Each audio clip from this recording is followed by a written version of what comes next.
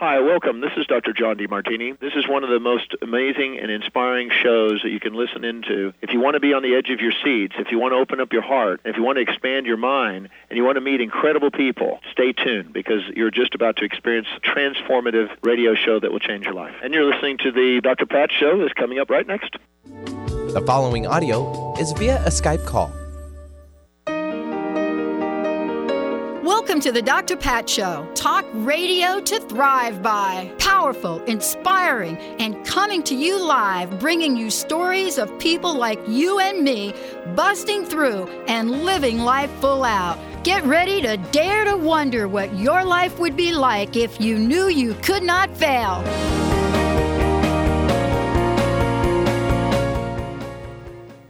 Hey everybody, welcome. Welcome to our good news segment. Now look, if you're like me, you've been following the headlines. You know, what is the latest celebrity that's been trying to have a child? What are the stories we're hearing in our pop culture? How aware are we? Well, today, I'm so thrilled to be doing this show with Dr. Eve Feinberg. Joining me here today, Medical Director of Northwestern Medicine, Fertility and Reproductive Medicine. And here's why. Because there's hope for women struggling with infertility. This is an expert discussion, our good news segment, to talk about treatments, options, and misconceptions. Dr. Feinberg, great to have you here. I mean, you know, I use the reference to our pop culture because you know why? We refer to our pop culture.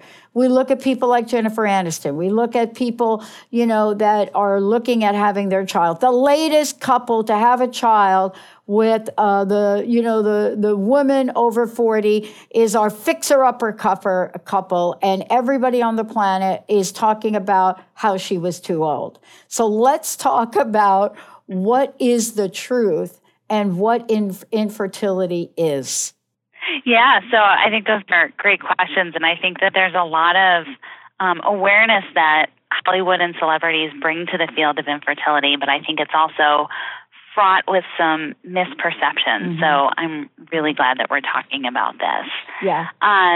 Infertility becomes more prevalent as women get older, and the treatments that we have, while they are amazing and life-changing, the one thing that they can't overcome is the impact of age. Yeah. We can bypass it. So a lot of women who get pregnant in their late 40s and early 50s don't get pregnant with their own eggs. And I think that's kind of what I consider Hollywood's dirty little secret, is that women will use eggs from a young, healthy 20-year-old egg donor, and they will combine that egg with partner or donor sperm, and they will carry that baby, but genetically it doesn't come from their own egg. And I think that there's no shame in that. We have the ability to carry pregnancies safely into our late 40s and even early 50s, but biologically our egg supply gets depleted in our early 40s. Yeah, I was one of those late babies. My mom had my sister, and then 12 years later, here she is, me. I don't want to even get into how that happened, but, you know, the conversation really is for people that are struggling and working to have a child. There's so many things that they don't know, and what you're doing here is bringing a conversation to the table. But part of the conversation has to do with what we know, what we don't know. You know, are we looking at this issue being an issue for married couples? Does it matter? You know, how many women out there have been having issues but haven't used any of the services? You know, where are we with some of these numbers today? Yeah, so I mean, those are all great questions. Infertility is very prevalent. So 1 in 8 couples will, at some point in their life, have a diagnosis of infertility. And it's just as common to struggle having a second baby or a third baby as it is to struggle having a first baby. So just because you had one, it doesn't necessarily mean that you can have another. When we look at who struggles with infertility, infertility is blind to race and ethnicity. All races and all ethnicities have the same rates of infertility across the board, and it's not an American issue or a Chinese issue. It's really a worldwide issue that we face, and it's not just straight couples. I mean, we do a lot of family building in lesbian, gay, bisexual, trans patients too, because naturally the definition of infertility is unprotected intercourse without conception. However, if you don't have the right body parts or the right gametes, you have infertility as well. Yeah. You know, I think the issue really is, and what I see as one of the issues is when to decide to go get help. Because it's a bigger question than just a few statistics and logic. This is an emotional conversation. And women, and men, by the way, women, men, however you want to look at it, the idea that I am not really having the child that I want right now, that's emotional awareness and awakening. And it's harder for women, I think, to say, we've got to go get help. It's like, my gosh, why can't we just do it? Correct. And I think you really hit upon an important point in the emotional aspect of it. And infertility is just as much a medical disease as it is a psychological, as it has psychological impact. And the decision of when, so medically the decision of when to seek treatment, very specifically we define infertility as the inability to conceive or sustain a pregnancy after 12 months of unprotected intercourse in somebody who's under 35. And in women older than 35, that window gets shortened to 6 months. And so when do you seek treatment? Well, I'm biased, but you seek treatment sooner rather than later. Don't wait 2.5 years. If it doesn't happen within a year, it's probably not going to happen naturally. And the longer you wait, the more difficult it can be to treat because of the impact of age. The other really important part is not just the emotions, but the access to care. And unfortunately, in this day and age, infertility coverage is not always granted by insurance. And that's a whole separate conversation and a whole separate issue, but it does factor into the decision of when and how to see a specialist. You know, you have been out in the world, Dr. Feinberg. You have been an advocate of reproductive, I like to call it reproductive openness and awareness. And you have been out there not only just writing articles and being a phenomenal doctor, but you have been looking at how do we get this message out there that provides both local and national help. How do we open up a conversation, just like you did right here on the show? Because you're right. This is not just an issue for heterosexual couples now.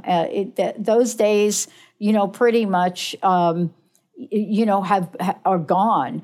But at some point in time, you realize there's something that's not happening. I had no idea it was a year. See, I would have erred on the side of 6 months, I'm going to get some help here, right? Right, and that's not the wrong answer. Right. It's not the wrong answer. I'd rather see somebody sooner rather than later. Yeah. So I want to know, what are some of the fertility treatment options? Because I think this is an area where we really start to make up stories or have misconceptions. Yeah, so I think a lot of it depends on what the underlying cause of infertility is. So I think of it like anatomic infertility. You can have a problem with the uterus that may be surgically correctable. So, for example, uterine fibroids are a large cause of infertility, and oftentimes surgery can restore proper anatomy in the uterus. If somebody has a polyp or something on the inside of the uterine cavity, a simple minor surgical procedure can clear out the inside of the uterus and make it more hospitable for implantation. Endometriosis, more controversial as to whether or not surgery is beneficial, and that must be individualized, but it's also possibly amenable to surgery. In the arena of, non-surgical treatments, what else is there? There's medical therapy, so things like medications, pills, shots, hormone injections, And then that can be coupled with intrauterine insemination, which is where you take the sperm and you place it inside the uterus. And then non-medical treatments are things like ART or assisted reproductive technologies. And that's really where you get into some of the most advanced and sophisticated therapies for infertility that require taking the eggs and the sperm outside of the body, creation of embryos.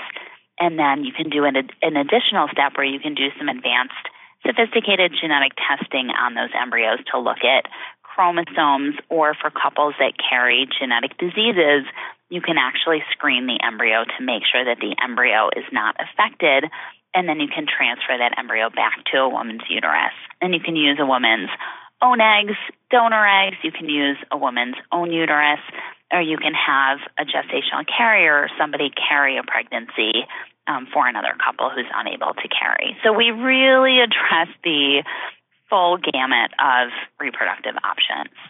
Yeah, the thing that I love, I was at your website, and let's take a moment to make sure folks know how to find out more about you, how to find out more about Northwestern medicine.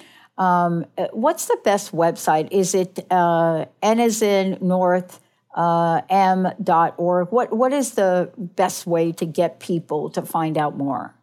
Yeah, so nm.org/radio will take you to the landing site, and then from there you can explore. Okay, so here's the thing. I know, my gosh, we've got minutes left. On the website, I love this phrase: "Let our family help build your family." Best Hospitals, U.S. News, National Gynecology, 2017 to 18, and you can see why. Let our family help build your family. And then you list how that happens. Can I ask you this?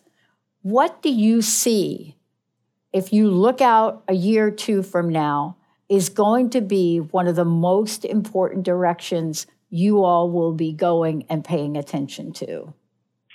So I see improvements in success rates in IVF, and I think that that's largely due to genetics and our ability to genetically analyze both the embryo as well as the endometrium. So I think of it like seed and soil, and being able to really pinpoint the optimal window for implantation and the best embryo in which to place into which to place it. The other thing I want to ask you about is I want to go back to the emotional part of this, because I think this is also a part of the vision. It's clear that when I go to the website, and you all very clearly talk about the fact that you have PhDs in clinical psychologies available to support the partner, other members of the family, and navigate through the emotional challenges of this.